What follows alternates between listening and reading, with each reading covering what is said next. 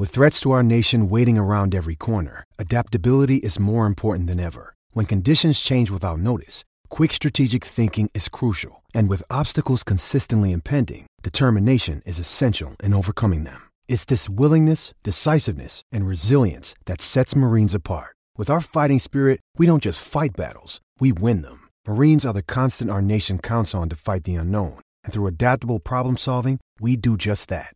Learn more at marines.com. Instant Reaction Podcast. I'm John Miller, HawkeyeNation.com. Wisconsin 24, Iowa 22. The Hawkeyes actually made this a game late. They had barely just over, before the last possession of the third quarter, before their last possession of the third quarter, which would wind up being the last possession of the third quarter, Iowa had less than 100 yards of offense. Dismal day, was like 0 for 5 on third downs. The last third down they had converted in Madison was when C.J. Beathard was a quarterback. I had seen Scott Docterman tweet that out.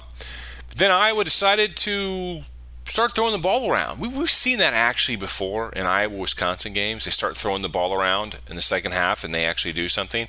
Makes you think maybe they should start throwing the ball around a little bit more now as well, because the interior of their offensive line is just still it's not going to change this year. We've talked about that weeks ago.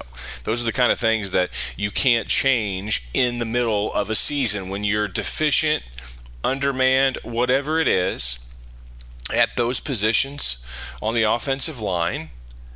You're not going to change it in season. And Wisconsin certainly took advantage of that early on for Iowa. And Iowa would get some things going, but then they'd get across the 50 and things would just stymie. And Iowa got a turnover in the first half.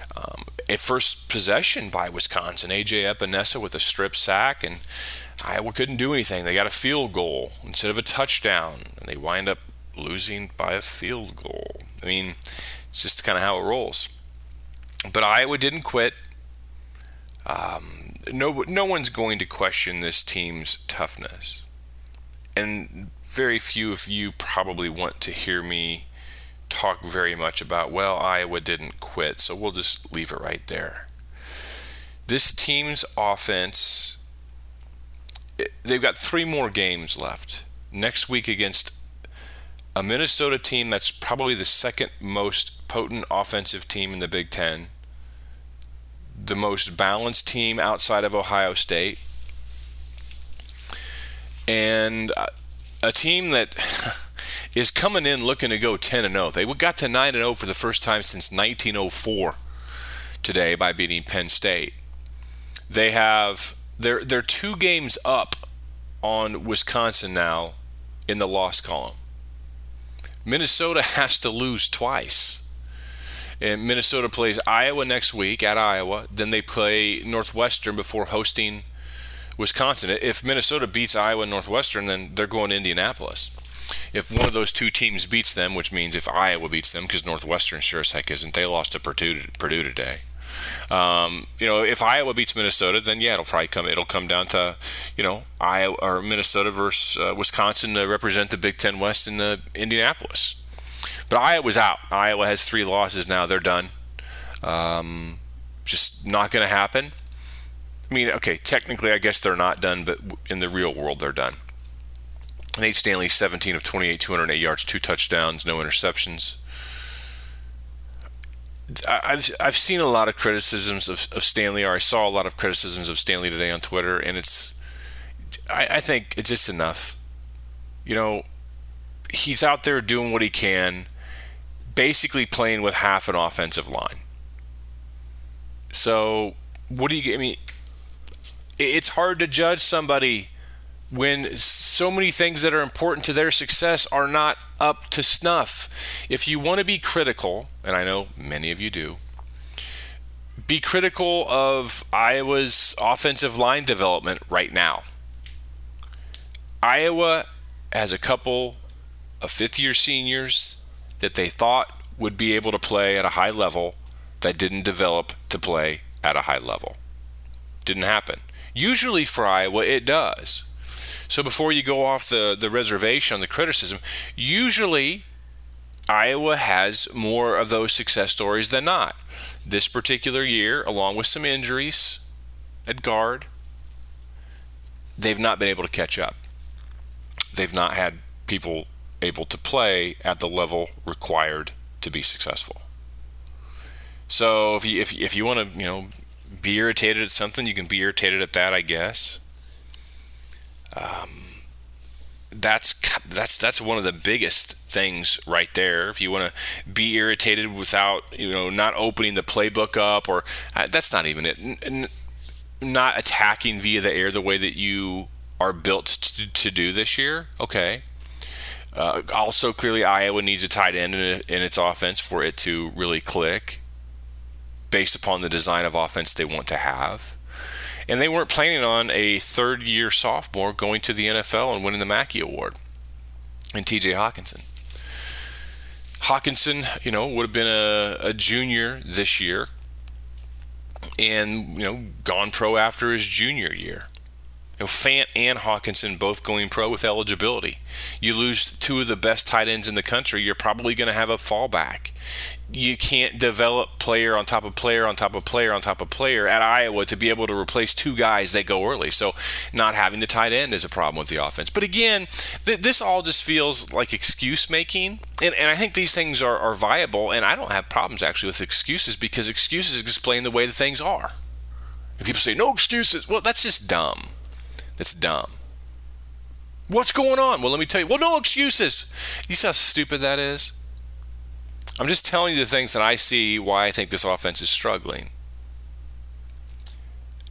Unfortunately, there's not going to be any fix. Unless they decide, okay, doing what they did in the second half against Wisconsin, is that a fix? No, that is adapting to what you have. Like in 2004, Iowa went with what they had. They were down to their fifth string running back. They went with what they had. They had better pass protection in 2004 than they do right now, even though they have a pair of very, very good tackles, and I think a good center who's still learning as well and is not perfect. But he's a freshman center. He's going to have a phenomenal career. I'm talking about Tyler Linderbaum. He's going to have an amazing career, but he's going up against some good defenses. But it was at least good to see Iowa score some touchdowns. Tyrone Tracy, playmaker, 5 catches, 130 yards, 75 yards and a long, 6 targets. He's had a couple of good games back-to-back now, playing in place of the injured Brandon Smith. But you can't let Jonathan Taylor get 250 yards on you. You have to make Jack Cohn beat you, their quarterback, because he throws a horrible football. He throws so many yes, he threw a nice throw to Quentin Cephas here and there, but he throws floaters out to the flat. You got to make that guy beat you and shut down Jonathan Taylor. Iowa was also down a linebacker today, but their linebacking strength right now is not a strength. It's probably 214-ish. Tax Slayer Bowl level. Maybe. But again, I'm not going to sit here and bash Iowa's defense either. I mean, they were on the field for 15 more minutes. Wisconsin had a time of possession advantage of 37-24 to 22-36. I mean, it's tough, especially considering how much Wisconsin leans on you. Iowa 1 of 9 on third downs. Wisconsin 8 of 14. 295 total yards for Iowa, 473 for the Badgers. Nate Stanley's going to leave Iowa without really a signature road win. I think his first year at Ames would probably be it. And he's gonna, he's so. I mean, he was almost out on his feet on that 2-point conversion attempt where Iowa called a delayed draw. I actually like the play so much against tendencies. And frankly, if you're going to criticize that play, have you seen Iowa's other 2-point conversion attempts the last few years?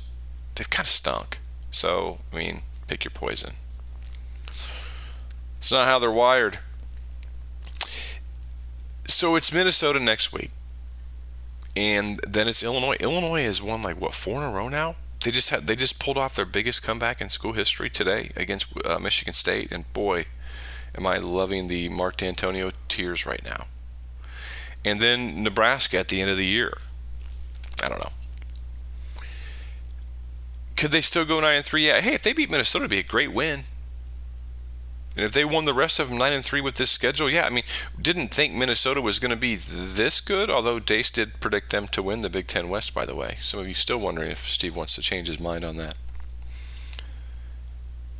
But 8-4, 9-3, I know that's not going to do it for some of you. Does it do it for you, John? Well, I mean, I don't play the games. Sure, I want to see them win every one they play. But sometimes the other team is better. Wisconsin's better than Iowa is. They just are. They showed it today in most every aspect of the game. And the better team won. The better program won the game. Wisconsin's program is better than Iowa's. And I hate that. Do not like. Dace and I'll talk more about it on Sunday. We'll see you then.